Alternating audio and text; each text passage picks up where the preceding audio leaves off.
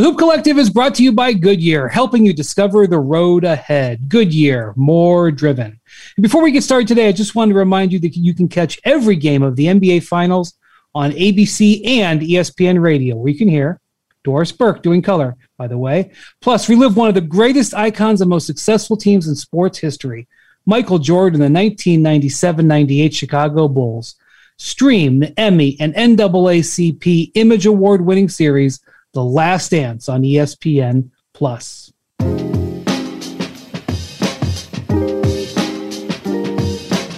Hello and welcome to the Hoop Collective podcast. We talk about the NBA, which we're doing on Monday afternoon.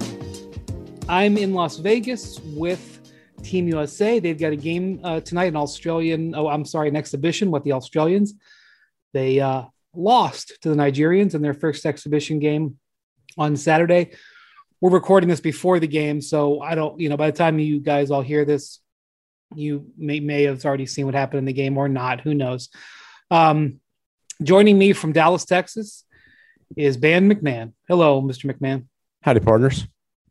And joining me from Milwaukee, Wisconsin, where the Bucks came back with a 20-point win in Game 3 last night to get the series to 2-1 and announce that this is actually going to be a series, is Tim Bontemps. Hello, guys. How's it going? Hey, man, I teed off at 6 a.m. this morning. I had 18 holes in before 10, so everything's going fine. How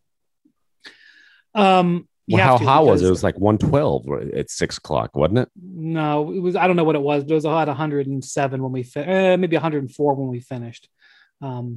It's the inverse of wherever I've played my whole life, where most people want to tee off at like 10 o'clock. No, now everybody's teeing off between 6 and 7:30, and when you finish, there's nobody on the first tee because nobody wants to go play at 10 or 11 o'clock. I have never played a hole of golf in the non-putt-putt division. Well, you seem to be doing just fine with life. All right. Your stress level is probably lower because of it. Stress level with Phoenix is a little bit elevated, Bontemps. I think there's two things about this game that I take away. One is Giannis in Game 1. He was coming back from that knee injury, which we now just forget exists, apparently. Even though I thought it was a devastating injury and didn't know when he was going to play in this series. I figured he'd play in the series. I didn't know when. Now, not only is he playing, he's just had two absolutely dominating performances. He just slaughtered the Suns on the interior in Game 3, largely because DeAndre Ayton was in foul trouble much of the game. But he has been absolutely foul trouble. Awesome. Giannis created, by the way. Yeah, right. And I have to say, on this podcast over the years, I've talked about Giannis having his Matrix moment, which is a reference to the movie The Matrix, which is now over 20 years old, and some people haven't seen it. But basically, where he comes to the realization that he can control everything out there with his size and skill. And it's not maybe 100% true yet, but I, for the first time, am really seeing that he may be on the cusp of the Neo Keanu Reeves character, where at the end of the movie, he just realizes he can stop bullets and he can manipulate time and space. I think it's now on the horizon for Giannis. I think I think it might be happening. Wait, you said skill though. James Harden told us Giannis doesn't have any skill. Well, so he's got more skill than I did. I'm confused. Well, he doesn't have skill. Like he doesn't have. I know that this is a thing people want to say. He doesn't have skill shooting the ball. That we can agree on. But you don't make 14 baskets in the paint in an NBA Finals game without some skill. Well, it's just about being tall and athletic. That's why JaVale McGee's had multiple 40-point Finals performances. Ryan Hollins was a back-to-back MVP, wasn't he? It's just about being tall and athletic. That's all he's got. I think we all agree. I think Shaq was pretty skilled too. So, I think we all agree that Giannis could harness his talents differently and develop some of his talents differently, but the performances Bontemps have been brilliant, and I'm starting to say, are we watching a historic level, I'm going to take the finals by the throat move. Well, listen, I'm not it's a even question. sure. I'm not even sure I necessarily agree with your point about his skills. Like, look, would people like him to shoot a couple less jumpers? Sure, like that'd be fine. But at the end of the day, this guy is basically Shaq who can play point forward. Like that's an insanely talented player. And, you know, he's a guy who won Defensive Player of the Year and MVP last year and won back-to-back MVPs. And I think is underrated somehow because his accomplishments are sort of glossed over by people. And coming into the series, I thought he was going to be able to get whatever he wanted whenever he wanted. And he has done exactly that. The Phoenix Suns have absolutely no way to guard him. And he has rampaged through them the past two games. As you know, as I think you pointed out at the beginning, he had 20 and 17 in game one when he was feeling his way back into the series after his leg bent in a direction that I didn't think a leg could bend a week before. So, yeah, to me, this series should be 2-1 Bucks right now. If the Suns hadn't gone 20 for 40 from three in game two, and if Khris Middleton and Jrue Holiday had not forgot how to shoot in game two, they would be up 2-1 in the series and firmly in the driver's seat. And that being said, I fully expect the series to be 2-2 on Thursday morning.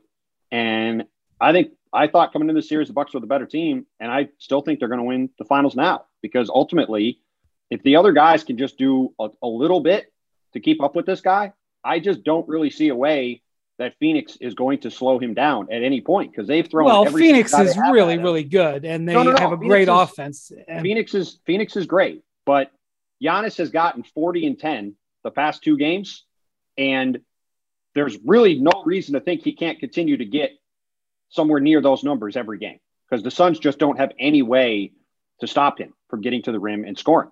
Yeah, the question is, can Middleton be efficient?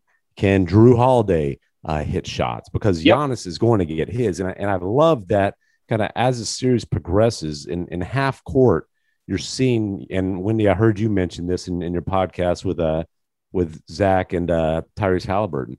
You're seeing him be more of a big man. You're seeing him do more, screening and diving to the rim, or when he gets Cam Johnson or, somebody smaller on him, posting up and just beasting. I mean, his game is more Shaq than Kobe, but he has a Kobe-like work ethic and approach. And it's funny to me that all people want to do is nitpick what he can't do. Like, dude, he's a 6'11", freakish athlete who has worked to develop like the perfect NBA body. He's one of the most potent weapons we've ever seen in transition. Who cares if he is a mediocre free throw shooter, a poor free throw shooter, or who cares that he can't shoot threes? He's dominating the NBA finals right now. And people still want to complain about, the question is, do you think he doesn't have a bag? Shut up. But do you think he can do it twice more, or three times more? Because I think he can. Do it 4 times more. I don't see any reason. There's nothing from the first 3 games that has shown me this can't continue. Not one thing. And I thought coming into this series, Giannis was going to eat as much as he wanted, and it was solely going to come down to whether Khris Middleton and Jrue Holiday could play Devin Booker and Chris Paul to basically a tie or a little short of it. And if they could do that, the Bucks are going to win the finals. And through 3 games, it's 2-1 Suns, because Chris Paul and Devin Booker outplayed them by a significant amount in Phoenix. And then last night, it was at least somewhat in their favor, if not a lot, in the Milwaukee side, and they won last night. And I just think that's like, this series to me is pretty reductive. It just comes down to those 4 guards, if they play the same, Giannis is going to be great. I think the Bucks win. I think the Suns guys have to play really well and outplay those Bucks guys for the Suns to have a chance to win these games. Yeah, I think Chris Paul is going to be, he's going to be consistent and, just efficient and a star throughout the series. Booker's a little bit up and down, even though he's proven he's a legit superstar type of player. And then, Ayton getting in foul trouble last night was a massive factor in that game. But if Middleton and Holiday are efficient, man, Bucks are winning. Yeah. I mean, it's that simple. If you tell me how Khris Middleton and Jrue Holiday play in each of these games, I can pretty much tell you how the games are going to go. Like, I think this series is that simple. If those guys if you tell me how DeAndre Ayton's going to play, I'll tell you how the series is going to go. Yeah, but as Bontemps said, DeAndre Ayton getting in foul trouble and Giannis absolutely wreaking havoc in the paint are related. And I do think Giannis played without the ball in his hands a little bit more in game 3, which that's important because I think the more you're putting the ball in Holiday's hands and in Middleton's hands and letting them be playmakers, having Giannis as a screener and roller for them. You don't want them standing around. It's easier for them to get in rhythm. Yeah, you don't want them standing around getting static and not making plays. Because again, like you're right, Brian. Ayton obviously is a critical piece for Phoenix, and Giannis took him out of the game last night. But if Giannis is getting 30 plus a game, which I think is very safe to assume he's going to do in this series, if the other two guys are getting 20 plus each or in that range, like that's a ton of points that you're putting up right there. And I just think the way this is set up for Phoenix, again, they won game 2 because Khris Middleton and Jrue Holiday were god awful on offense, and they hit 23s. And that game was a 2-possession game with 5 minutes to go. So to me, the margin for error is in Milwaukee's favor. And if those guards are good and Giannis is able to control these games like he has, I know it's 2-1 Suns, but I feel like it's an uphill climb for them in this series. So far in this series, and granted, game 1, he was ginger. He was just, I didn't feel it was all. So far in 3 games, he's averaging 38 minutes, which is sustainable, right? They're not playing him 44. Yep. He's averaging 34 points. And again, that includes a low game 1 where he was sort of down. He's averaging 14 rebounds. He's averaging 5 assists. And this is the number. He's shooting 66% at the line. Now, that is the second highest free throw percentage he's had in a playoff series in his career. I know it's been 3 games. When it's also buoyed by going 13 for 17 last night. Obviously. Okay. Just to point that counts. Out. But keep in mind that in the series with the Nets, which was the real super duper test, he shot 48% from the line. He's shooting 66% from the line in these 3 games. And as great as that series with the Nets, where he was, the difference making player, he averaged 32 points and 13 rebounds and shot 57% because he refused to only shoot in the paint. In this series, he is shooting 63% overall. He's never, so far, again, 3 rounds, he's never shot the ball better in a series. He is just going in there. And it didn't surprise me at all after the game that the Suns started chirping about the officiating. It is very natural in a situation like this to complain about the officiating. And then they had the Scott Foster thing that was going on there. But, they're chirping about the officiating because, frankly, they need the whistle. They're watching what Giannis is doing, and they're realizing they got the whistle in game 1 also. They're a team that doesn't get to the foul line. They got 26 foul shots in game 1, which they basically never do. And the Bucks don't foul is the other thing.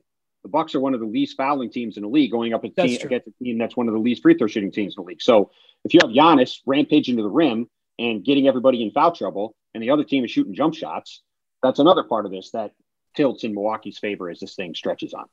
Yeah, and look, show me the fouls on Giannis that were bad calls. Don't show me the numbers. I know he shot a lot of free throws. Show me the fouls that were bad calls.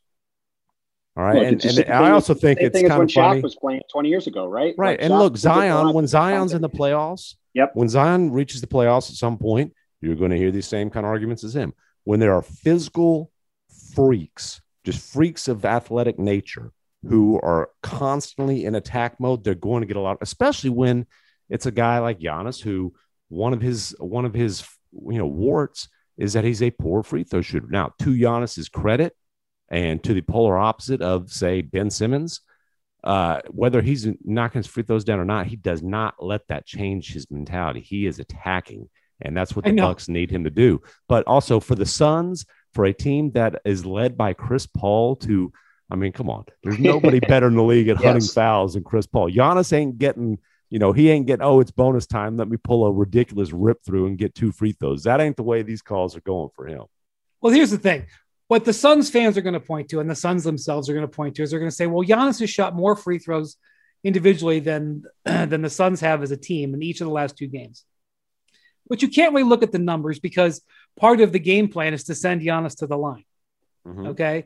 So, he can't look at those numbers. The other thing, was you watch the way the games unfold, like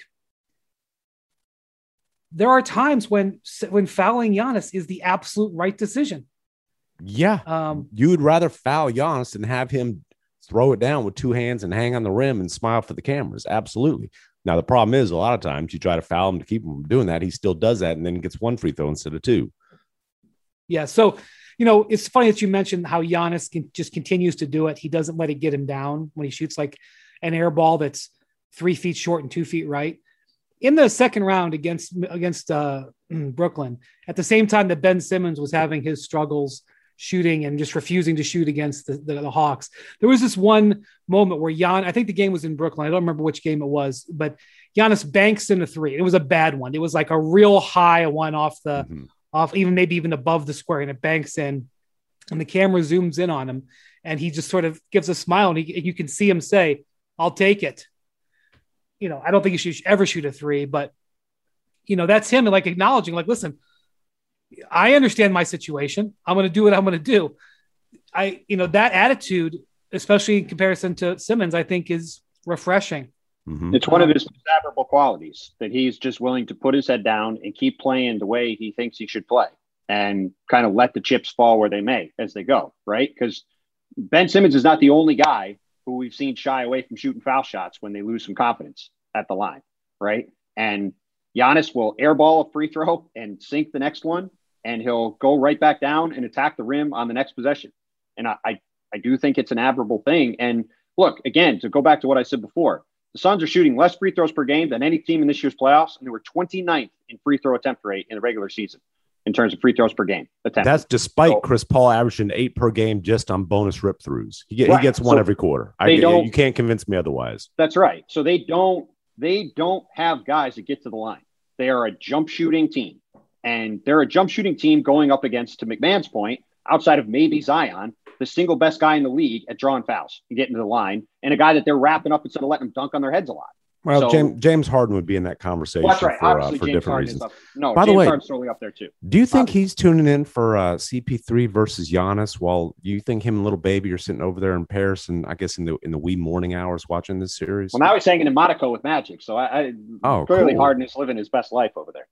Well, I want to be careful. I didn't actually see this, but somebody told me that Ben Simmons was spotted in Paris.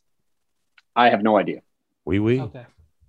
There was Fashion Week. I know usually you're there for that, Wendy, but finals. I know this change of schedule. Really throws me a curveball. Totally messes up my whole my normal. Usually I'm in the Hamptons, and then I take the jet to Paris.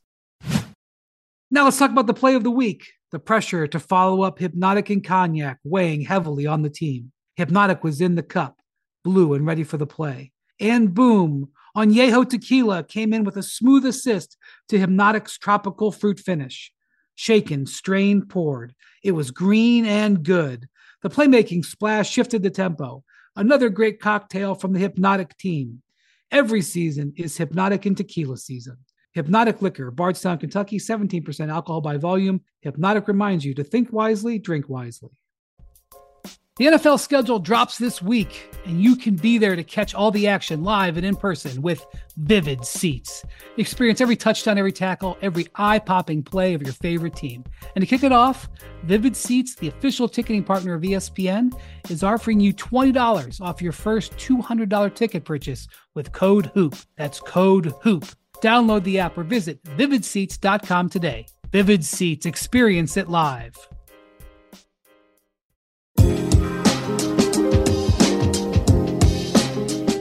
So the other thing I thought coming out of this game, first off, was Giannis is just, are we seeing something here? Is this becoming Jordan-esque type stuff? I mean, I hate to invoke that name, but I'm starting to see little things here. The other thing that I'm watching here is whether or not this issue with no backup center is going to become a big problem for the Suns. It's already a problem. Well, it cost them one game. But they did have some success when they first went small. When Ayton got in foul trouble, they brought in Cam Johnson, who, by the way, I didn't know Cam Johnson could take off from the dotted line, much less punch it on somebody. And then he would hit like he was Michael Jordan for like 3 minutes there. I mean, he's hitting crazy reverse layups, dunking on people, knocking down threes. But so they had a little success there, and I think they're probably going to have to play small. Like, no disrespect to Frank Kaminsky, but he should have been cut after Patrick Beverly pushed CP3 in the back and Frank Kaminsky standing right there. It's like, dude, come on. If you can't, he should have been cut right there. Worst bodyguard activity in NBA history. You can't play him. What's he doing? If you're not even going to, he kind of gave a little gentle shove back. No, that's it. He's out of there. Right after that. So playing him in the finals, come on now. That's just the Suns didn't lose that game because Dario Saric was hurt. But the reason Dario Saric being out is impactful for Phoenix is it's just another body to throw at Giannis over the course of the game. And they're short on bodies. Mikal Bridges is one of the best wing defenders in the league, but he's not really big enough to guard Giannis. So you've really just got Jay Crowder and DeAndre Ayton, and then you've got Torrey Craig, and that's it. There's really not anybody else on the team they can even kind of throw at him. Yeah, so, Bridges is a great wing defender, but Giannis is not a wing. And Giannis is playing more like a big. Giannis is a big who can handle the ball. And when you put a wing on him, he is acting like a big and either screening and diving or going right to the block. It's to your point, McMahon. Whenever he got Cam Johnson on him or whenever he gets Mikal on him, I mean, he is putting his shoulder into them and going to the rack. And that's where like I said, they didn't lose that game because Dario Saric was out with this ACL injury, but it is a critical loss for them because you can't put Frank Kaminsky on Giannis. And Dario is at least a guy who has played him some in the past and is a physical guy and could give them some minutes and do some stuff with the ball. And, we've joked about Brian's comment from a couple months ago about the depth of this team. They don't have a lot of depth. Really, even if you counted Dario, we thought him and Torrey Craig and Cam Payne's 8 guys Monty Williams felt comfortable with in the playoffs. And then you throw in Cam Johnson. You cut one of those guys out in a series like this where Giannis is getting people in foul trouble, you're running out of bodies really fast. So the thing about Ayton is early in his career, he would really kind of get into foul trouble. It was one of those things that happens to a lot of young big men. Yeah. He's really, really cleaned that up. Just everything about his game has just gotten more mature, and him getting into foul trouble has not been as much of an issue. In fact, he averaged this was his third season. He averaged his fewest fouls per game than he had in his first 3 years. So his fouls were down. And if you look at the postseason, he really hasn't been in foul trouble much. In the last round against the Clippers in 6 games, he only committed 14 fouls. So he was never in foul trouble in that series. Of course, they didn't have Giannis barreling at him. Nobody, there was even no Kawhi to do it. That was another jump shooting team that wasn't, to your point, putting pressure on the rim like that. So Ayton has done a very good job of staying out of foul trouble. And I wouldn't necessarily assume that he is going to have this recur. This could just be a one-off. But I have to say that the small lineup that they used, which they can go to when Ayton is off the court, which I think could really be effective. I actually think it's good going forward. I actually think Giannis should play more 5 going forward in general, but that's a discussion for another day. And listen, in these past 2 games, again, because I think the Bucks sort of figured this out in game 2, the series, and even though they lost, it was sort of a math problem loss rather than a game plan loss. Brook Lopez played 21 minutes, I think, in game 2, played 20 minutes in game 3. And when he was out there, he was useful, but they're shifting more and more to Giannis at center and Pat Connaughton out there with with Tucker, Middleton, and Holiday. And Giannis that's how Giannis is tearing them apart. Because again, if you have that shooting around him, there's nobody to guard him. He can get to the rim whenever he wants. And if you collapse on him, they've got 4 guys who can hit shots around the perimeter around him. I think it's a lot easier to take Brook Lopez off the floor, though, when DeAndre Ayton's in foul trouble. Because Ayton's a load. And, Ayton, they could not – the only way they stopped him in this last game is he got in foul trouble. He was lighting it up. So, I guess you could say he was lighting up with Lopez out there. Might as well play small. But Ayton does present a lot of problems. The other thing, the one reason I would hold off on saying it's as simple as how does Middleton play? How does Holiday play? If those guys play, will the Bucks win? If it's close, who do you believe in? If it's close with 5 minutes to go, 3 minutes to go, who are you betting on in this series? I would never bet on the Bucks. I wouldn't bet on the Bucks close in it, Yeah. But especially not against Chris Paul. Okay. Well, yeah, I understand what you're saying, but Chris, again, I'll go back to a stat. It has huge late moments in games. The stat hasn't played out since I've updated it like 2 weeks ago. The Suns have won 12 consecutive games decided by 5 points or less. Yep. Because their guards don't turn it over and they shoot free throws better than any team in NBA history. And Chris Paul's just an elite, like a historically elite closer. Now you can say, well, if he's an historically elite closer, why is this his first finals? And, whatever. There's a lot of circumstances there. Is there anybody in the league who you trust more in a late game close situation than Chris Paul? No, they're great. And they've been great. They've been great this whole run. And look, my stance on this is not any disrespect to the Suns. I think the Suns are awesome, and they've been awesome all year. But ultimately, like I said, to me, Giannis is just a complete matchup nightmare for them. And because of that, I just think a lot of things have to go right if Giannis is going to play this way for Phoenix to win. Now, a lot of things did go right in game 2, but to me, I think it's harder for them to replicate that than it is for the Bucks to replicate what they did in game 3. When I was going to double check this. I don't even think the Bucks shot that great from the 3-point line in game 3. I think it was a pretty, let me look here real quick. They shot 38% from 3, but it's not like they completely shot the lights out either. But again, if Giannis is going for 35, 40 points a game, that's a big hill to climb right from the start. 13 of 13 at the rim in that game. Do you realize how much of a challenge it is to get 13 shots at the rim in an NBA Finals game, period, much less convert them all? The only guy in the last 25 years to have every field goal he made be within 5 feet and score at least 30 points in a finals game. It's just a command. It was a command game, and that was coming off of another command game. So look, Devin Booker was on various things, especially with Zach Lowe and the podcast that we do after the games. I've just been so blown away, impressed by how good Devin Booker has played under these circumstances. Well, Booker had a bad game, He had a dud. So he had a clunker. And just in general, they didn't shoot. They shot the ball poorly from 3. They were 9 of 31 in game 3. And by the way, Jay Crowder was 6 of 7. 6 of 7. Yes. So Cameron Johnson, Booker, and Chris Paul were 3 of 16 on threes, and you throw in Cameron Payne, 3 of 18. So that's an outlier performance as well. That is not going to continue. Sure. But again, I hate to hammer away on this point because people in my life tell me I say things over and over, and I'm sorry if you're a listener to this podcast and I do it. The first 2 games, DeAndre Ayton was plus 23, combined plus minus plus 23. Mm-hmm. Last night, he's minus 6. Ayton. I'm not saying he's going to be the guy who's going to do the executing in those pick and rolls where Paul and Booker make it happen. But if they don't have Ayton being Ayton, and even last night, he has 18 points and 9 rebounds and 2 steals. Yeah. It wasn't like he didn't play well. Pretty much all that came in the first quarter. But even still.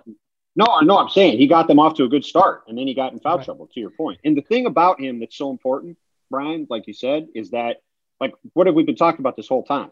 The Suns are a team that's basically just a bunch of jump shooters, except for him, right? He's the one guy that is going to consistently be a threat at the rim to either clean up misses for putbacks on, offensive rebounds, or just to catch the ball and seal inside on pick and rolls and score.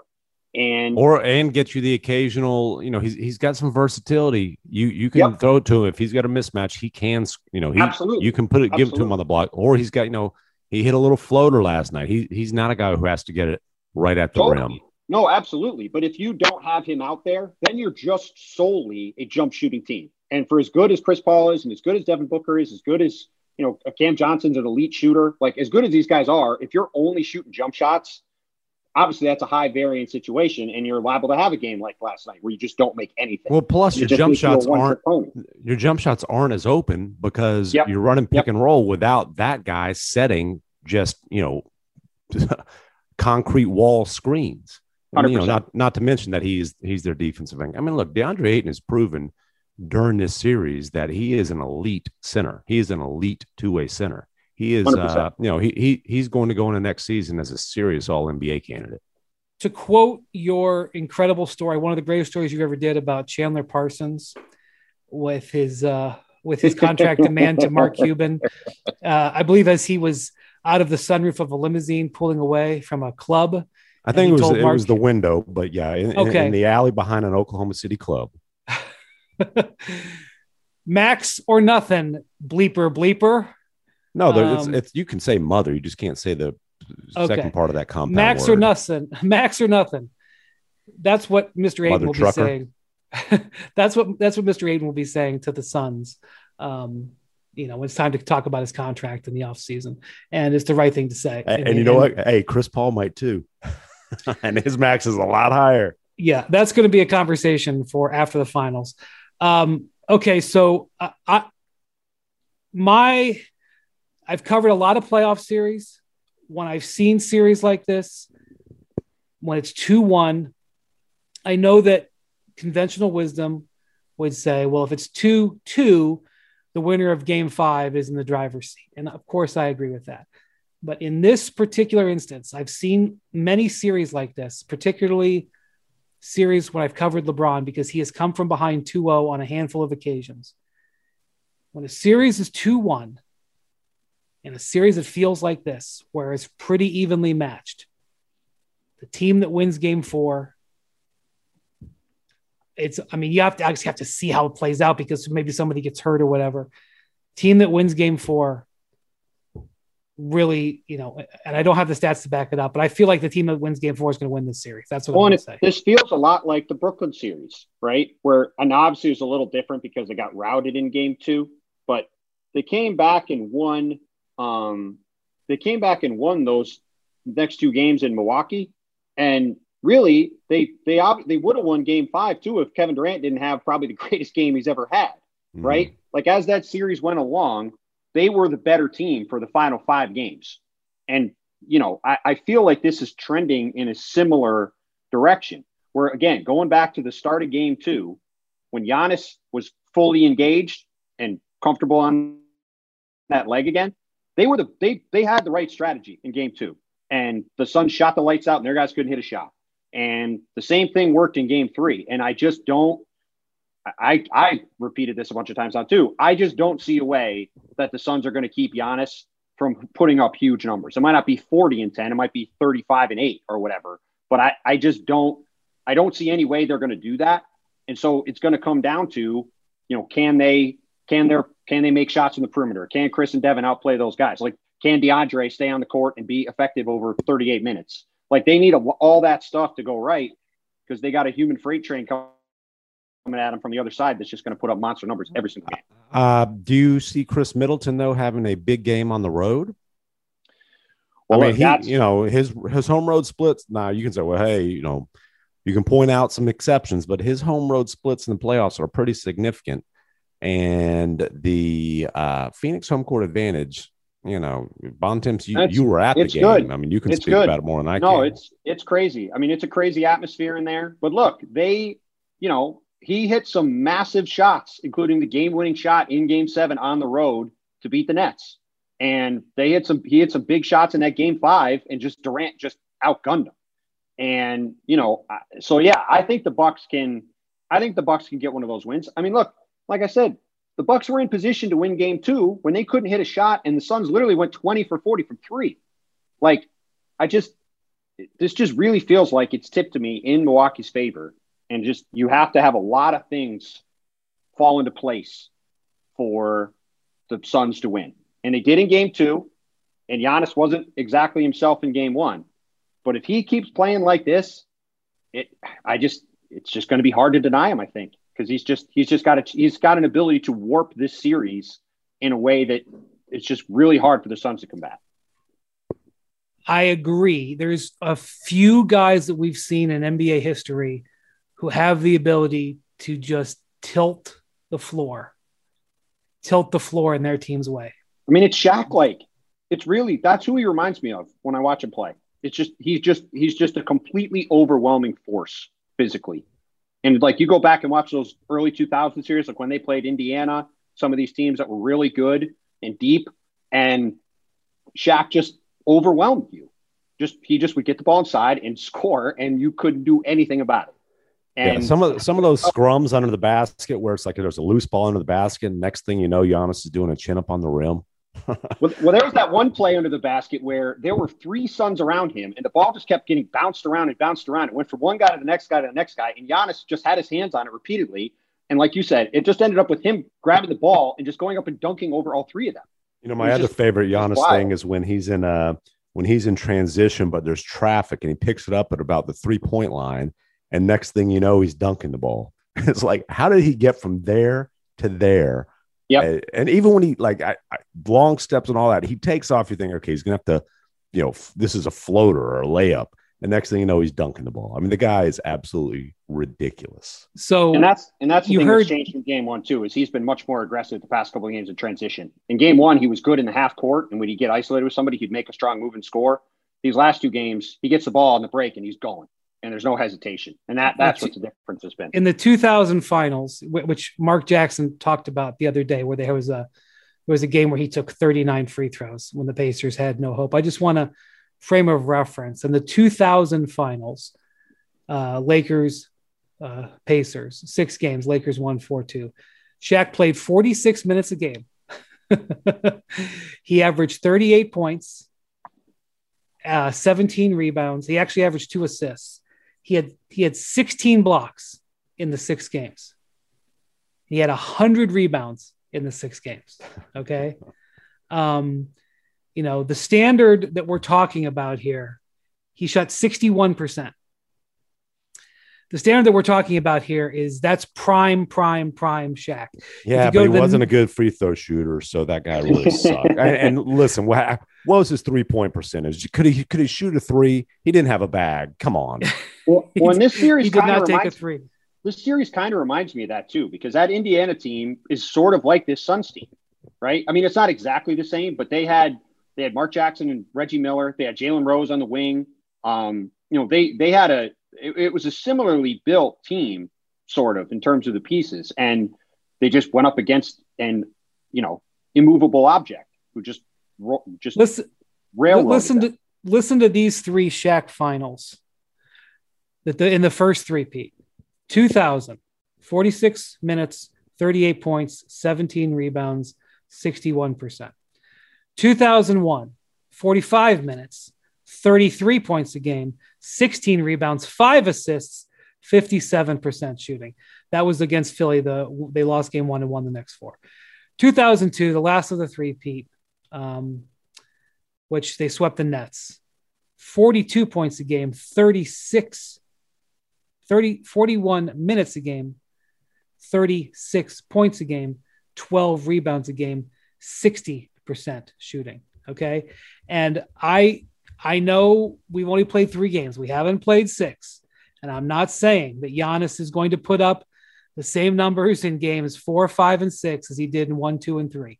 But I just read you those Shaq numbers, and I'm going to read you the Giannis numbers again. 38 minutes, 34 points, 14 rebounds, 5 assists, 63% shooting. Well, and your point, Brian, is that the moment is here for him, right? It's 2-1 in the finals. If they can win this game 4 on Wednesday, this is the moment where he can win a championship, right? It's on his racket. And if he plays this well over the next 3 to 4 games, however long the series goes, if he's got the ability to win this championship for Milwaukee. And I think we'll all agree there's only a handful of guys at any time in the sport where you can go into a series and say that guy can win a series for his team by himself. And Giannis has the capability to do that. to do that in the series. We'll see if he does it or not. But it's the opportunity is there for him if he can take advantage of it. And the fact that he's doing this in a series that, I'll be honest, I didn't think Giannis was going to be able to play in this series.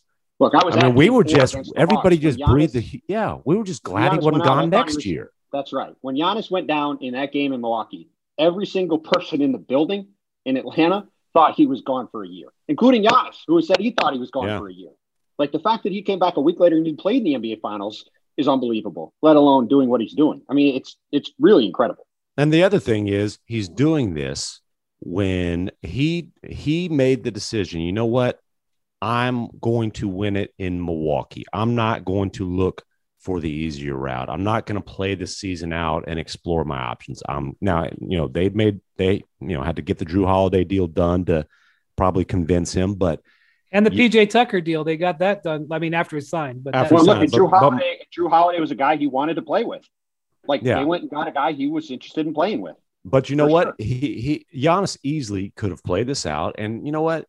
If Giannis wanted to come down here to Dallas and team up with Luka, that'd be a hell of a lot easier route to a potential dynasty. If he wanted to, maybe hop down to Miami, that probably would have been an easier route to a dynasty. But he was going to get it done in Milwaukee. And, I just think the nitpicking of Giannis that tends to happen is really silly. All right. You talked about Luka. Game 4 of the finals, Wednesday night. We'll see how that goes. Talked about Luka. Luka got the Slovenians qualified for the Olympics. If only starting your fitness journey was as easy as starting this podcast. The truth is, all the lift big, get big, and Beachbody ready in 3 weeks pressure stops most of us from even starting. And starting is what matters most. It's everything. Wherever you're beginning and wherever you want to be, Peloton encourages you to just start. With thousands of classes to get you moving and doing what you can, even if that's just a 10-minute low-impact class, they have those too. And when you're ready, take it up a gear with a 30-minute live DJ ride. Start with Peloton and find instructors that will keep you motivated to stay on your fitness journey. Learn the basics and build from there. Remember, doing something is everything. Get started with a Peloton bike or Bike Plus rental at onepeloton.com/bike/rentals. Terms apply. For the ones who get it done, Grainger offers high-quality supplies and solutions for every industry, as well as access to product specialists who have the knowledge and experience to answer your toughest questions. Plus, their commitment to being your safety partner can help you keep your facilities safe and your people safer. Call or click Grainger.com or just stop by.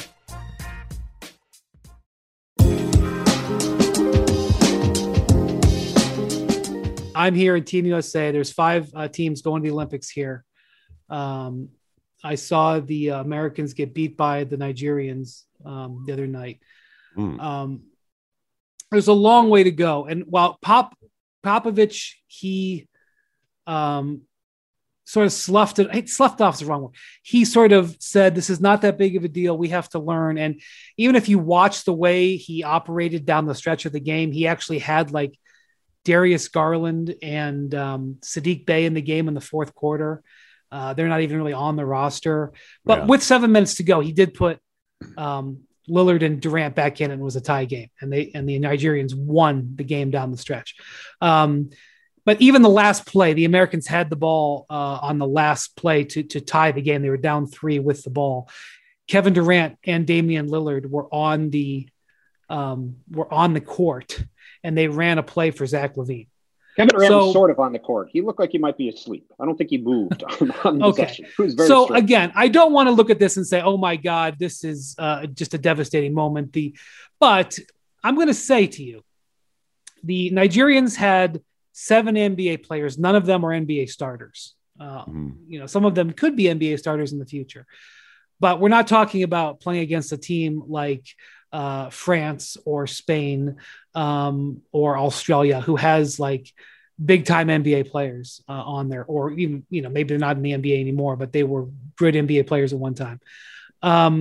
It is going to be a struggle, and I don't know what's going to happen with Australia tonight. Who knows? The US may win by 30 and everybody will be fine. But, and especially because there's a guy like Luka out there, because I don't know if it's me or whatever, but Team USA has lost 3 games in international competitions in the last 15 years. I've been at all 3 of them. And I've now been at one of their exhibition losses. I think they have 2 exhibition losses in the last 30 years. And now they've had 5 losses in 15 years. I've been at 4 of them. I think they're 54-3 since the Dream Team in exhibitions now, I think. 2 or 3.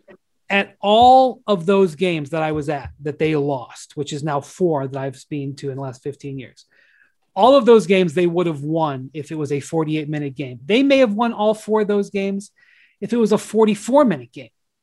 But the 40-minute game changes everything. They would have beaten Nigeria in a 44-minute game, I believe, and certainly in a 48-minute game. And Luka Doncic, who we know tends to wear down a little bit, MacMahon. Yeah, that's a good Doesn't point. have to worry about that 48-minute game. And it's not just Luka, it's these other teams. And the years of the U.S. dominating are over. We know that. It's going to be, I'm telling you right now, it's going to be really, really hard for this team to win the gold medal. They should win it. They're starting. They started 5 guys who have been all NBA players in the first game. 4 of them were all NBA players this year, and Durant, who didn't make all NBA because of his injuries. Right. But he's an all NBA player. They started 5 all NBA players. So they've got the talent. And I know no one's really paying attention right now, and that's fine. I'm here to pay attention for you. And this is what I'm telling you. This is what I'm reporting back. It's going to be dicey over in Tokyo. Man, the sacrifices you're making, paying attention for us and waking up early to play golf. Wendy, you are an American hero. Brian Scott. My gracious. The shadow finals, I call them. No, but, obviously USA has the most talent and it's not close, but it's kind of an AAU type of thing where, these guys have not played together a lot. Whereas these other countries, Luka has played, and Luka hadn't been playing with the Slovenian national team in the last few, but these are guys who he's played with. He's won, he's won championships with before, same the French national teams, a bunch of guys who've played a lot of games together. Right. They're not cycling through different players. Right. Australia, Spain, Argentina. By the way, Luis Scola is still hooping. He finally cut his hair, probably because it's gray, but dude, Luis Scola is still getting buckets. Luka, by the way, in Lithuania, in the championship game of that qualifying tournament, only had 31, 11, and 13 to beat the Lithuanians at home in a 40-minute game. Yeah, and to get the MVP trophy from Arvydas Sabonis after beating his kid. I mean, it was pretty dominant performance. After beating his kid, Valanciunas was on that Lithuanian team. I would put my money on Team USA. I think that obviously the more time they have together, the better they'll get. But I agree with you. It's not just tie your shoes up and go out there and easily coast to a gold medal type of deal. What was the numbers? Wendy, you probably know these off the top of your head. The last time Team USA played Nigeria, what was the margin of victory? They played them in the Olympics in 2012, and as Bontemps said, won by 83. They played them in an exhibition before the Rio Olympics and won by 43. So, and then they lost this one by 3. Next time they're going to lose by 46. By the way, Mike Brown, pretty damn impressive job coaching that Nigerian team. They were very well coached. They made 20 out of 42 threes, which is the recipe for winning. Bradley Beal looked terrible. He was so off and so rusty that Pop just took him off the floor. And Kevin Love, quite frankly, looked terrible. He had 5 fouls and he had 3 fouls in 5 minutes and they'd come back. I was talking with a scout. There's a bunch of scouts and a bunch of people here. It was terrific to talk to Pop and Mike Brown face to face. I told Pop that I appreciated that he had gotten his hair cut because I thought that was getting a little bit ridiculous. And he acknowledged ever since Wendy went away from the buzz cut, now, did you offer him some product? My God, when did you become a hair snob? He could have used some product there. When did you become one? I'm not. I'm a buzz cut guy. I'm a do-it-yourself buzz cutter. And you know what? You were a hell of a lot better when you were too. Yes, my Team USA credential is from my old cut. I got the buzz cut in it. I was talking with a scout who I saw here, and Love, there was a pushback to Love making the team, but I want you guys to sit and think about this. Think about the American big men, because Kevin Love is the center on this team. Okay. And by the way, Draymond Green, who obviously can't score pretty much anymore. Yeah. Draymond Green was maybe the U.S.'s second best player behind Jason Tatum in this game. He was great, but he can't stretch the floor. Tell me the American centers who you would have wanted them to pick, because we went through it. Well, Miles Turner played in 2019 and got spanked.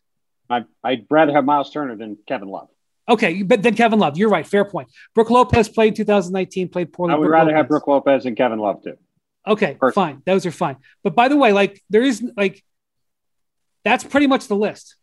I mean, we went through it. There's not a ton of bigs, but I would have rather at minimum had both of those guys. Okay. But because I think there's people who are like, now who are the bigs on the roster? The centers are Draymond Green, Bam Adebayo, and Kevin Love. They are going to play center. So we're not going to mention Karl Anthony Towns. Karl Anthony Towns cannot play because he played with the Dominican as a teenager. John Calipari got him to play for the Dominican Republic before he before he went to Kentucky. And DeAndre Ayton is, even though he's been in the country since he's been 15 or so, he's Bahamian. He's not eligible to play. Now he could become an American citizen and request to play. I mean, Hakeem Olajuwon played for the Americans in the '96 Olympics in Atlanta, but he's not. They couldn't have picked him now. Yeah, I mean, we went through. I forgot about that thing with Cat. Yeah, we went through and looked at this before the team was announced, Brian and I, and the guys who were on the list, like Jared Allen's a restricted free agent. He wasn't going to be eligible. He wasn't going to be playing. There's guys like Blake and DeAndre who weren't going to be options. Zion wasn't going to play. LaMarcus obviously is not going to play now. Anthony Davis wasn't going to play. Anthony Davis is the answer, but Anthony Davis is hurt. Well, right, but I didn't say him because he wasn't going to play. So, you guys gonna spank me for Texas homerism? Christian Wood. Yeah. No, here's what I'm saying. Make an argument Christian Wood should be there over Kevin Love, but yeah, there's not to your point, Brian. There was not an overwhelming run of guys. I would have rather maybe had Julius Randle than Kevin Love, frankly, just played small, but that's me. Well, the European teams have big centers, but a couple of things about the international game that I'll remind you. One, you can goaltend, which the Nigerians goaltended on a free throw in the fourth quarter, and the crowd at the arena here in Vegas the other night was horrified. Crazy. Yeah, because it's fine. It does look very strange when somebody takes the ball off the rim like that. But by the way, it was a 3-point game, so that point mattered. All right. Two, there's no defensive 3 seconds. And so Rudy Gobert can stand at the front of the rim all day, which is what he did when the French beat the Americans in the World Cup 2 years ago. Yep. And three, and this is something that your eye will freak out. But three, you have to dribble before you have to put the ball on the floor before you make your move. So often in the NBA, we're so used to seeing the guys make their move and then dribble. You have to dribble first, which is probably the way James Naismith designed it, but it's evolved in the NBA where they'll let you begin moving before you. I don't know if James Naismith quite knew basketball is going to look like this. I think there's a lot of things about modern day basketball that he didn't imagine. Seems like a safe bet. But I don't think James Naismith had a lot of lob plays in his playbook. But I will say this: Devin Booker, Khris Middleton. Who's the other guy? Jrue Holiday. They'll be happy to have them because right now, Team USA is going to need all the help it can get. And one thing to point out, I was speaking to Jason Tatum after the game. Tatum did look good. Tatum had 15 points and 7 rebounds of the top end NBA players. He probably looked the best, but he said nobody on this roster has ever really played together before. In a meaningful way, on a team. And I looked at it and I was like, he is right. It's hard when you're kind of playing pickup ball and the other team has sets that they know like the back of their hand. Right. And when the pressure came the other night, they went to straight ISO ball. Durant was playing ISO ball. Lillard was playing ISO ball. Levine was playing ISO ball. So that's going to be a thing. But Which, all right, if you got to do NBA, that, not bad options to have. But yeah, that's true. They are the greatest isolation players in the world, but it didn't work out.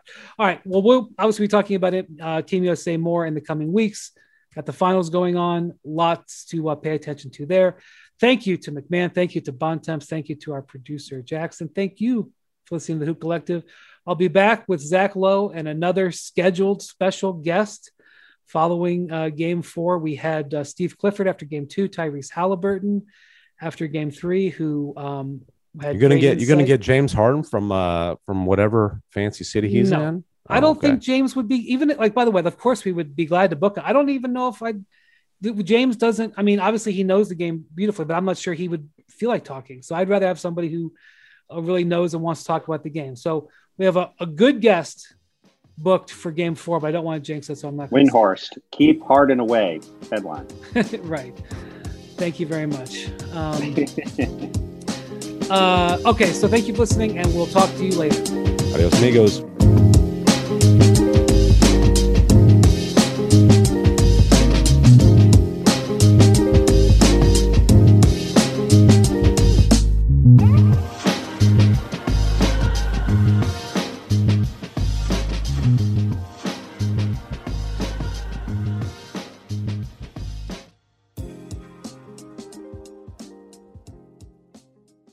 And now, two pigeons bemoaning the fact you can stream DirecTV satellite-free. You see this? A family watching baseball on DirecTV with no satellite dish in sight. Let's heckle them. You call that changing the channel? Choke up on the remote, buddy. I hope getting all these games on DirecTV makes up for your mother not pre-chewing your sunflower seeds. DirecTV has the most MLB games. Call 1-800-DirecTV. Claim based on total games carried on sports networks. Sports availability varies by zip code and requires choice package. Terms and restrictions apply.